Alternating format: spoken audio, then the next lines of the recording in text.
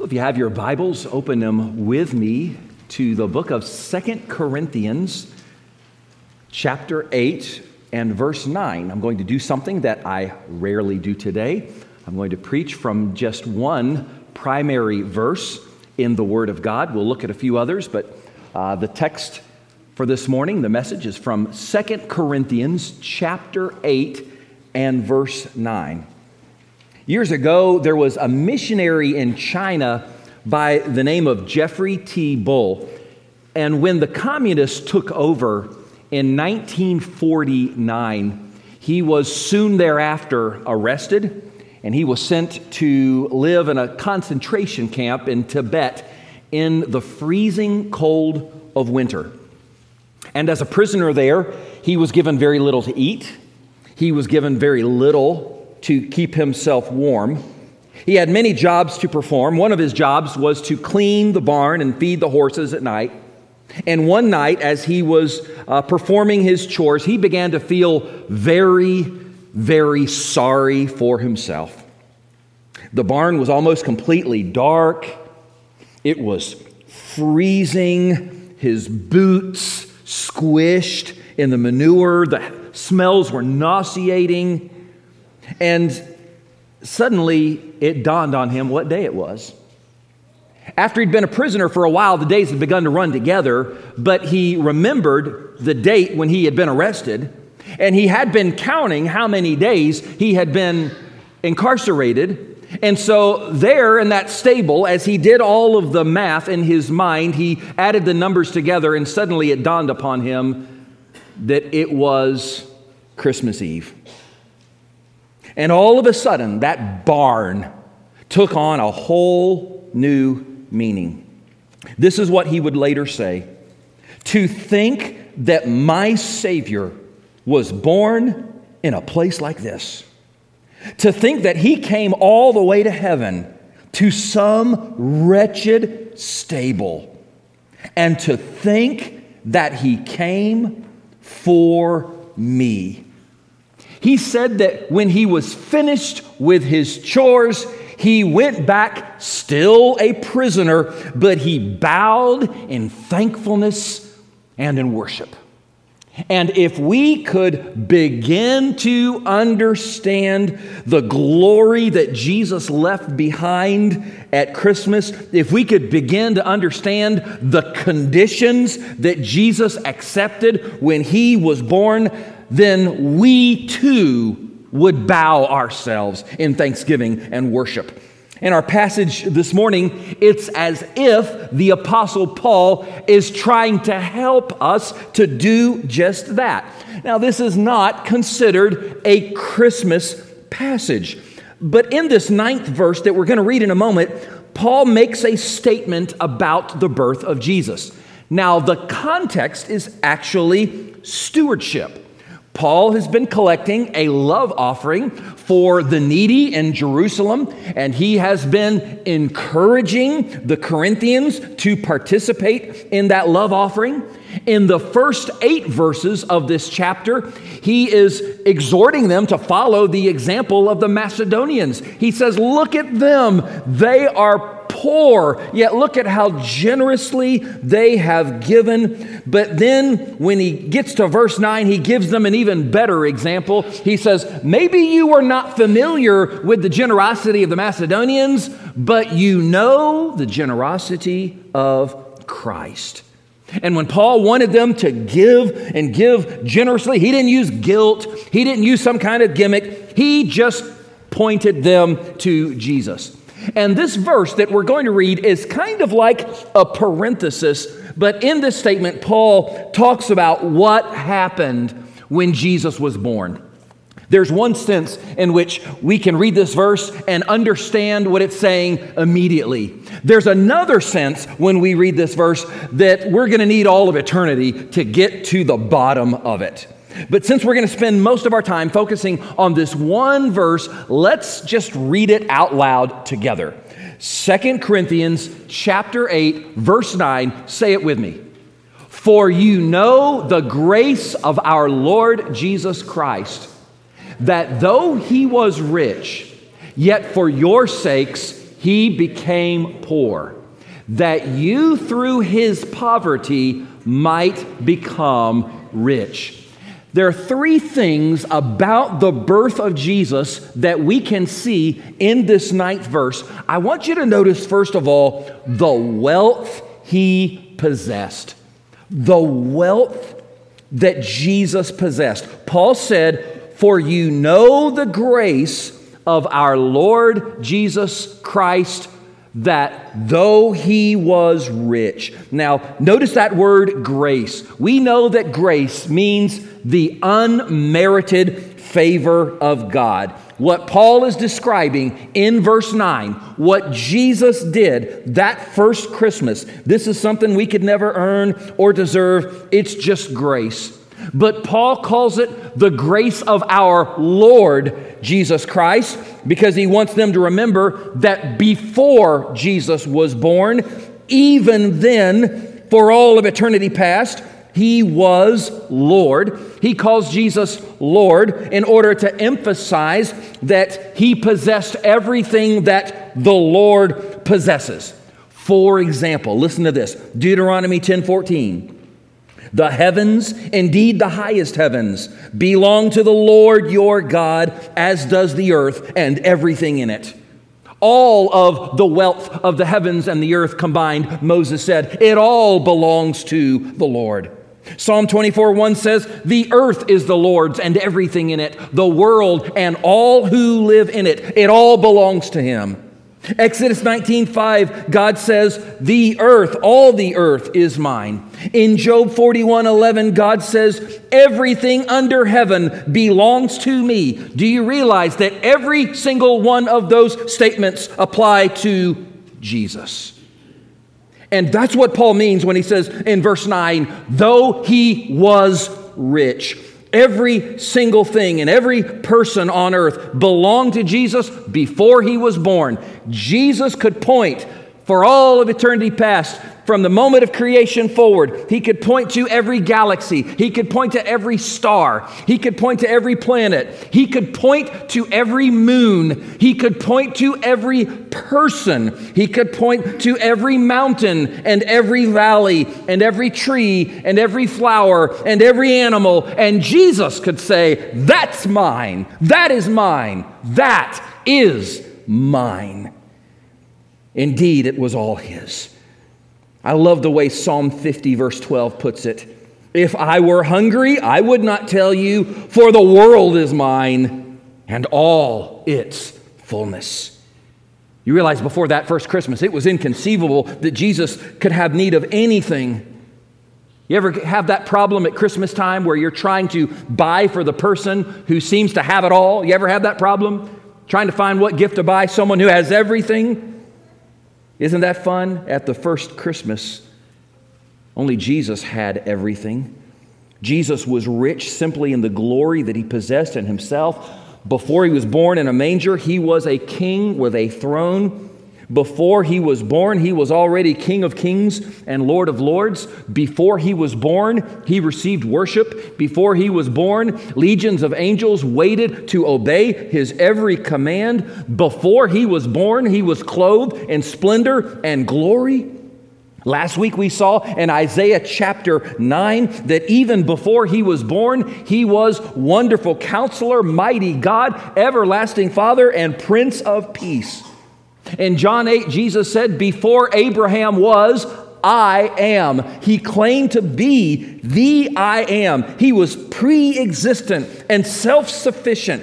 Before Jesus was born, the Bible says that everything that exists existed for his pleasure. Colossians 1:16 says, "All things have been created through him and for him." It was all and it is all for Jesus.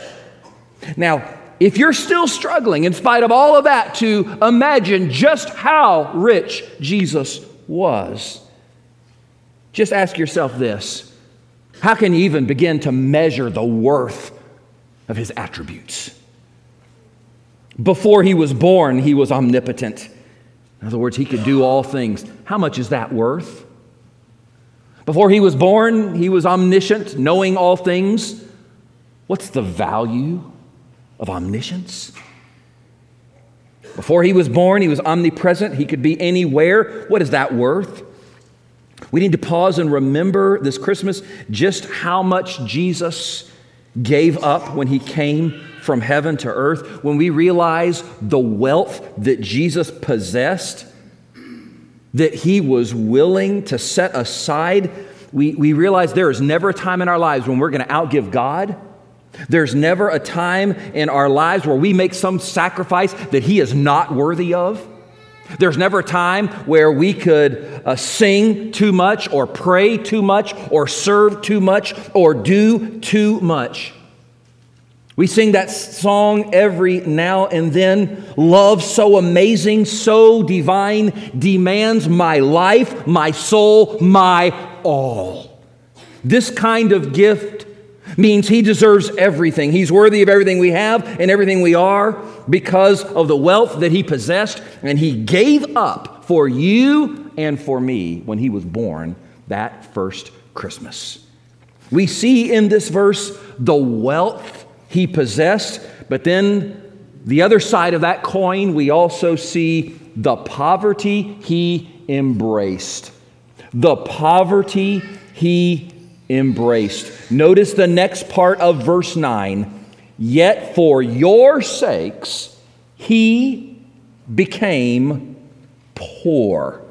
Now that verb, he became poor, it is in the aorist tense, which simply means that Paul is talking about something that happened at a single point in time. He's referring to that doctrine we talked about last Sunday, the incarnation.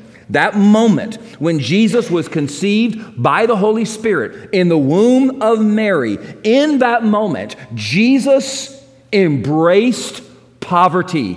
He who was rich became poor. You know, these days in this world in which we live, everybody's trying to climb the ladder, right? Everybody is working and striving for that next promotion, for that next raise, trying to go as high up as they can. But Jesus did the opposite. He could not go up because he was already on top. So at Christmas, what did Jesus do? He lowered himself and was willing to come down to us. Now, there are numerous ways in which the Bible tells us that Jesus became poor when he was born. And I want to mention just a few of the ways Jesus did this. First, he laid aside heaven's glory. He became poor in that he laid aside heaven's glory. Do you realize that Jesus shared his Father's glory before the world was even created? In John chapter 17, Jesus is praying and he says this, "And now, O Father, glorify me together with yourself, with the glory which I had with you before the world was." Notice, the glory I had before the world was. You realize this glory that Jesus is describing, the glory that he possessed, is the same glory that Isaiah saw in chapter 6 when he was given just a glimpse of at the throne, and there he fell on his face as though he were dead. John chapter 12, John says that it was the glory of Jesus that Isaiah saw in that moment. He didn't lay aside his divinity, but he laid aside his glory when he was born. He laid aside his glory and he gave up the use of his attributes. He gave up the use of his attributes. For example, he did not stop being omnipotent, but he gave up the use of his omnipotence. The God who was almighty became weak and vulnerable. Sometimes he got tired. He didn't stop being omniscient, but he gave up the use of his omniscience. And so the God who knew everything suddenly had to learn how to walk. He had to learn how to talk. Even though he was without sin, the Bible says in Hebrews 5:8 that he had to learn obedience. The God who was self-sufficient became dependent on a mother's milk. The God who needed nothing became hungry, became thirsty. The God who was holy came down and he was tempted, just like us. He laid aside his glory. He gave up the use of his attributes. Something else he did, another way in which he became poor, he surrendered his rights. He became poor in that he surrendered his rights. As God, Jesus had the right to everything, and yet he made a choice to give up those rights.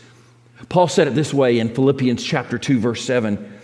He made himself of no reputation, notice this, taking the form of a bondservant and coming in the likeness of men. Notice Jesus came as a bondservant. That Greek word is doulos, which commonly is translated slave. Jesus, Paul said, accepted the role of a slave when he became man. A slave doesn't have any rights. Jesus had the right to comfort, but he endured pain and suffering. He had the right to wealth, but he became poor. He had the right to be served, but instead he served others. He had the right to make his own decisions, but he obeyed his parents. He obeyed the will of his heavenly Father. Every right that Jesus had, he surrendered at Christmas. And because Jesus was willing to surrender his rights, that is why, for us, the Christian life is not about us claiming our rights and standing for our rights. Now, that's how the world operates around us. For us, the Christian life is not about claiming our rights. It is about following the example of Jesus and being willing to lay down our rights for the benefit of those around us. It's about God having the right to govern every area of our lives. Jesus surrendered his rights. Something else he did when he became poor, he accepted rejection and humiliation. He accepted rejection and humiliation. Hebrews 2:7 says that as man, like man, he was made lower than the angels. He accepted the humiliation of being born in an animal stall. And let me tell you, as the father of 4 children, I cannot imagine any of my children being born under such conditions. I've never met a parent who would accept that for their children. The smell of dung and urine filled the air. He came and he was rejected. John 1 says he came into his own, but his own received him not. He deserved praise, but he was ridiculed. He was called every name in the book. He was falsely accused. He accepted rejection and humiliation, but then something else Jesus did. He became poor in that he experienced basic needs. Isn't it ironic that we commonly celebrate Christmas by giving and receiving gifts? Because at the first Christmas, Jesus accepted a life of abject poverty. Do you realize that when Jesus was dedicated and Mary made the customary sacrifice at his dedication, the sacrifice she offered was the sacrifice of the poor? Do you realize to pay taxes, Jesus had to get a coin from the mouth of a fish? As a carpenter's son, he never experienced anything resembling luxury. In Luke chapter 9, he said the Son of Man has nowhere to lay his head. Jesus lived on this earth, and when he died without a single earthly possession. When he was crucified, even his clothes were taken away from him as the soldiers gambled for them at the foot of the cross. From his birth to his death, his life, all of his life was characterized by poverty. Think about it this way. He was conceived in a borrowed womb, and then he was placed in a borrowed manger. He died and he was placed in a borrowed grave. Do you realize at Passover, he had to borrow the upper room. He rode into Jerusalem on a borrowed donkey. He had to borrow the boys' lunch to feed the 5,000. Jesus knew all about poverty. Now, I don't know what kind of needs some of you may have this morning. Maybe you are here today and there's some real serious physical needs in your life and you are desperately praying and depending upon the Lord, waiting to see how He is going to meet those needs. And if that is you, I can tell you with all of the authority of the Word of God, Jesus knows, Jesus understands, He's been there because even though He was rich, for your sakes, He became poor. Cairo, Egypt, one of the largest cities in Africa, there are 10 million people who live in Cairo. And within the city of Cairo, there is a community that is called Manshiat Nasser. Manshiat Nasser is part of Cairo, but it is kind of like a city all to itself. There are 262,000 people that live in Manshiat Nasser. It is, interestingly, 90% Christian. They even have a church that meets in an open-air sanctuary with about 15,000 people. But Manshiat Nasser has a nickname. Most people, when they are referring to this community, they don't call it by its actual name. They don't call it Manshiat Nasser. Most of the time, they just call it Garbage City.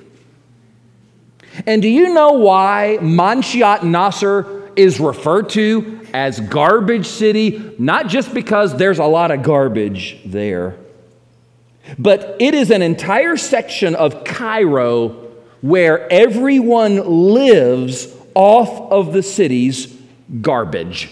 Every day, the garbage of Cairo is collected and it is brought to this place, and there in Manshiat Nasser, in Garbage City, the people, including the children, rummage through it, looking for things that they can consume, looking for things that they can use, looking for things that they can fix, looking for things that they can sell. The entire economy of Manshiat Nasser is based on the garbage of the city of Cairo.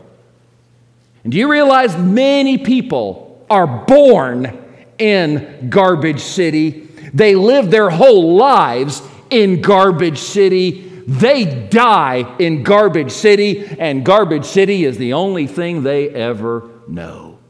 Can you imagine that? Here's what I want you to do. I want you to hold on to these images, and I want you to hold on to that thought for just a moment, because in just a moment, we're going to return to Garbage City. But I want you to imagine now a different place. I want you just to imagine with me the largest mansion in the world. The Istana Nurul Iman Palace in Brunei.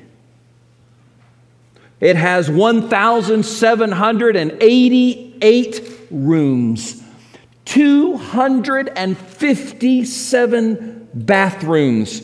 It has golden domes, vaulted roofs. It has an air-conditioned stable for 200 ponies. This home has 5 swimming pools, and it has a garage for 110 cars. Now, how many of you would like to live there? I wouldn't mind as long as I didn't have to clean it. But I want you to imagine with me the man who lives in that house. In fact, he doesn't just live there. Imagine the man who owns that house. And one day, after years of living in this home, he decides that it's time to move. He decides that he wants to go somewhere else. He decides he wants to experience something different. Now, just try to imagine that the man who lives in this home, the man who owns this home, decides to leave this home in order to live here in Garbage City.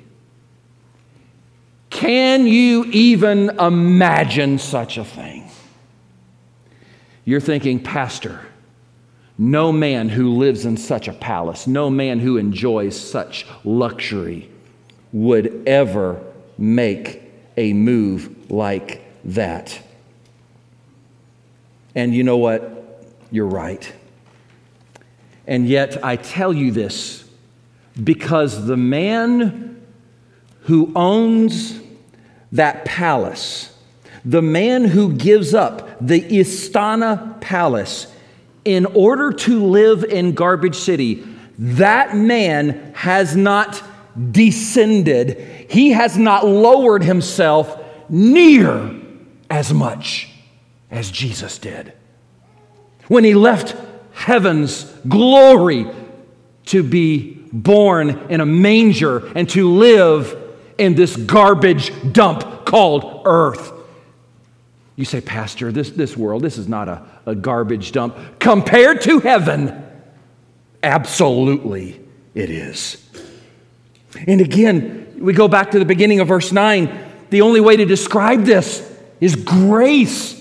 It was by God's grace. It is because He loved you, Paul said, that Jesus did this. Nobody forced Him to do it. We didn't deserve it, but He did it anyway.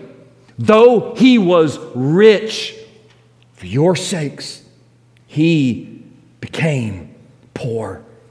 He embraced poverty. Now, this leads us to the main point. This is where all this is going. This is the most important part. We see also in this verse the gift He offers. The gift He offers. Why would Jesus, who was so rich, be willing to embrace such poverty? The end of verse 9, that you, through His poverty, might become rich. This is the gospel in a nutshell. It really is. Jesus came from heaven to earth. He took on Himself what we deserve so that we could experience, so that we could enjoy what He deserves.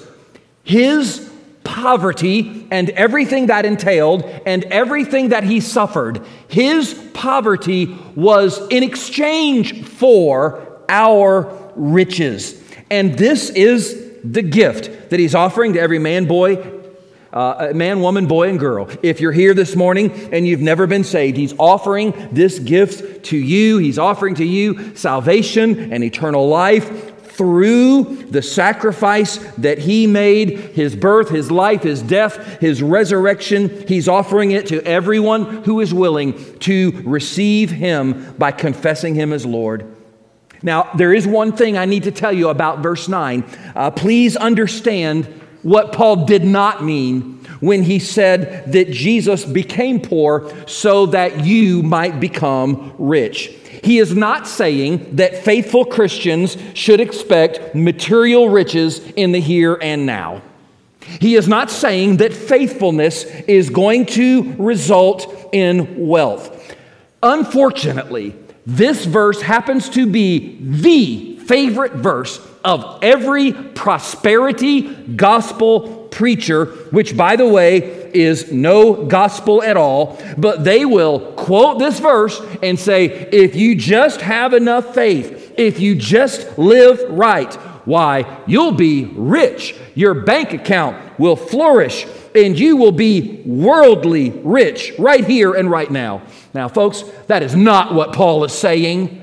And we know that's not what Paul is saying because all we have to do is read the first 8 verses of the chapter. If Paul were saying that faithfulness automatically results in earthly wealth, that would have contradicted everything he said in verses 1 through 8.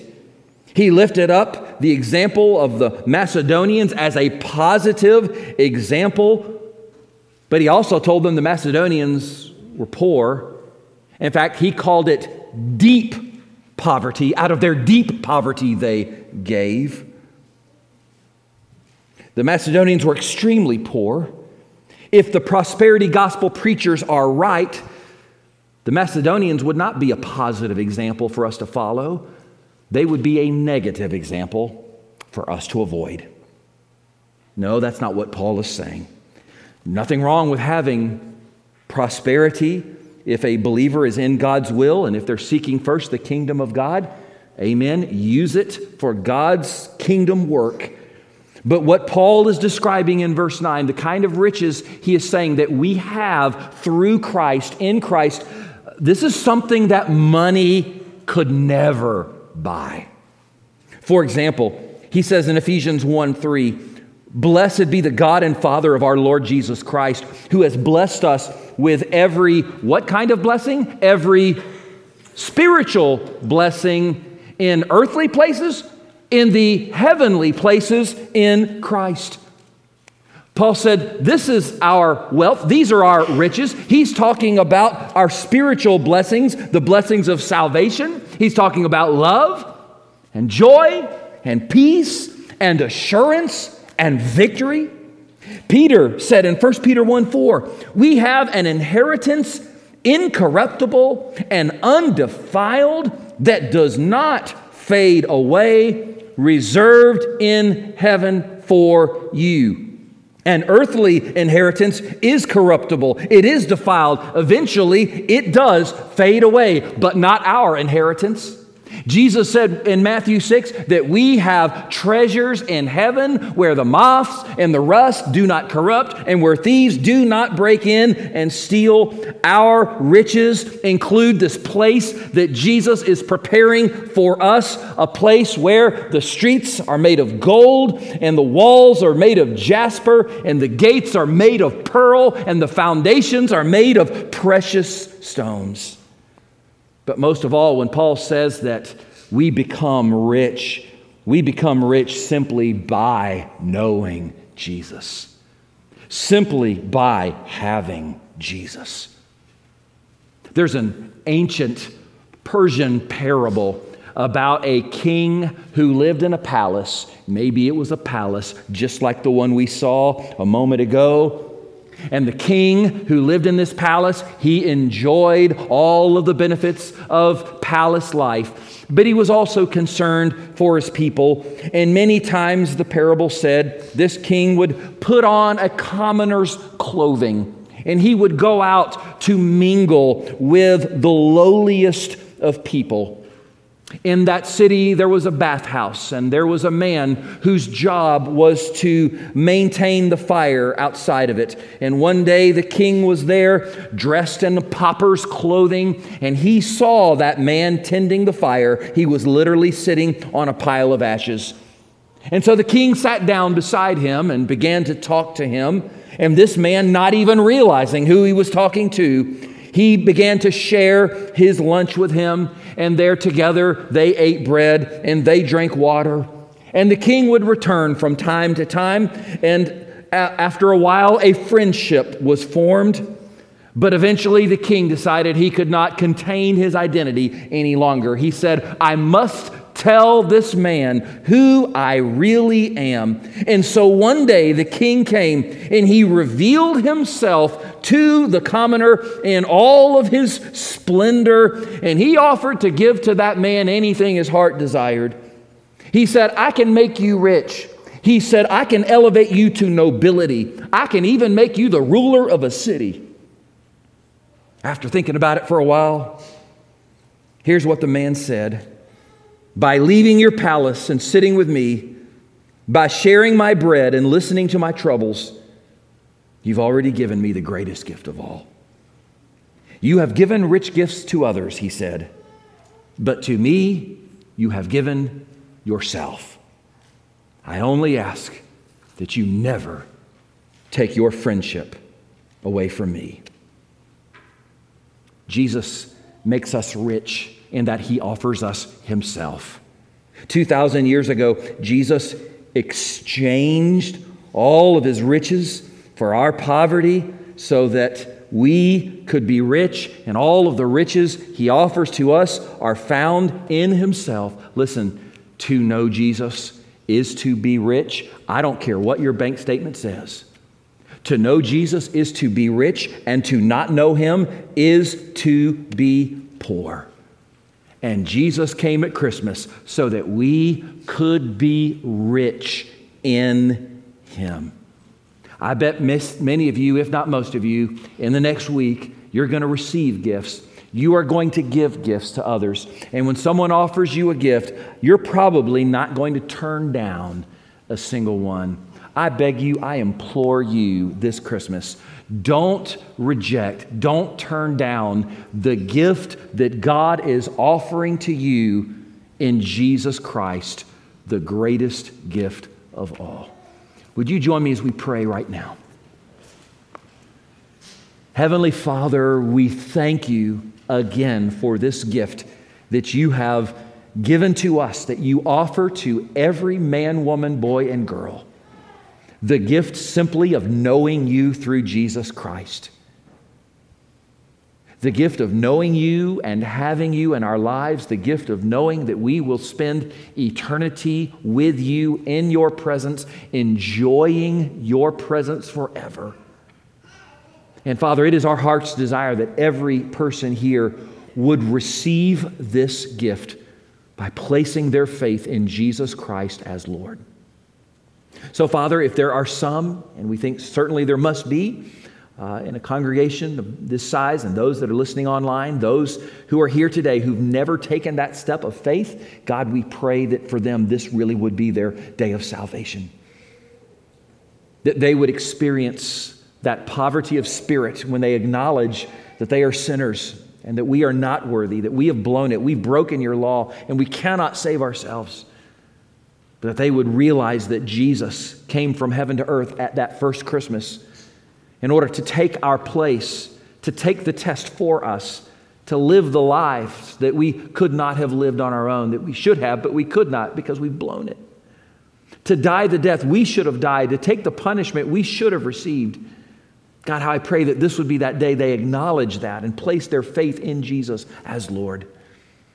And Father, I pray for those who are here today who know Christ, but that we would take these lessons that we've learned, what Jesus did that first Christmas, and that we would apply all of this to our lives and the way we live and the way we treat others, that we too would be willing to put aside any thought of glory for ourselves, that we too would be willing to be rejected if necessary for the sake of Christ, that we too would be willing to surrender our rights in order to follow Christ, that we would follow that example that Jesus set for us that first Christmas. So help us, Lord, not just to be hearers, but to be doers of your word as well. And show us, God, all of us, how we need to respond to your word and what you've spoken to us today. And we pray all of this in Jesus' name. With the head still bowed and eyes still closed, just for a moment, the Bible says in Romans 6:23, the gift of God is eternal life through our Lord Jesus Christ. We all understand when someone offers you a gift, you have two options. You can accept it or you can reject it. Anybody here today that would say, I need to accept this gift by surrendering my life to Christ. I want to receive him, place my faith in him. I understand that he came, he was born, he lived for me, he died for me, he rose again. And I want to follow him as Lord of my life. And I want to accept this gift that God is offering. Anybody here today that just by raising a hand that would say, that's my decision, that's the step I'm taking right now, that I will follow Christ. Anybody here just by raising a hand would say, Pastor, that's me, praise the Lord. Anybody else? Anybody else?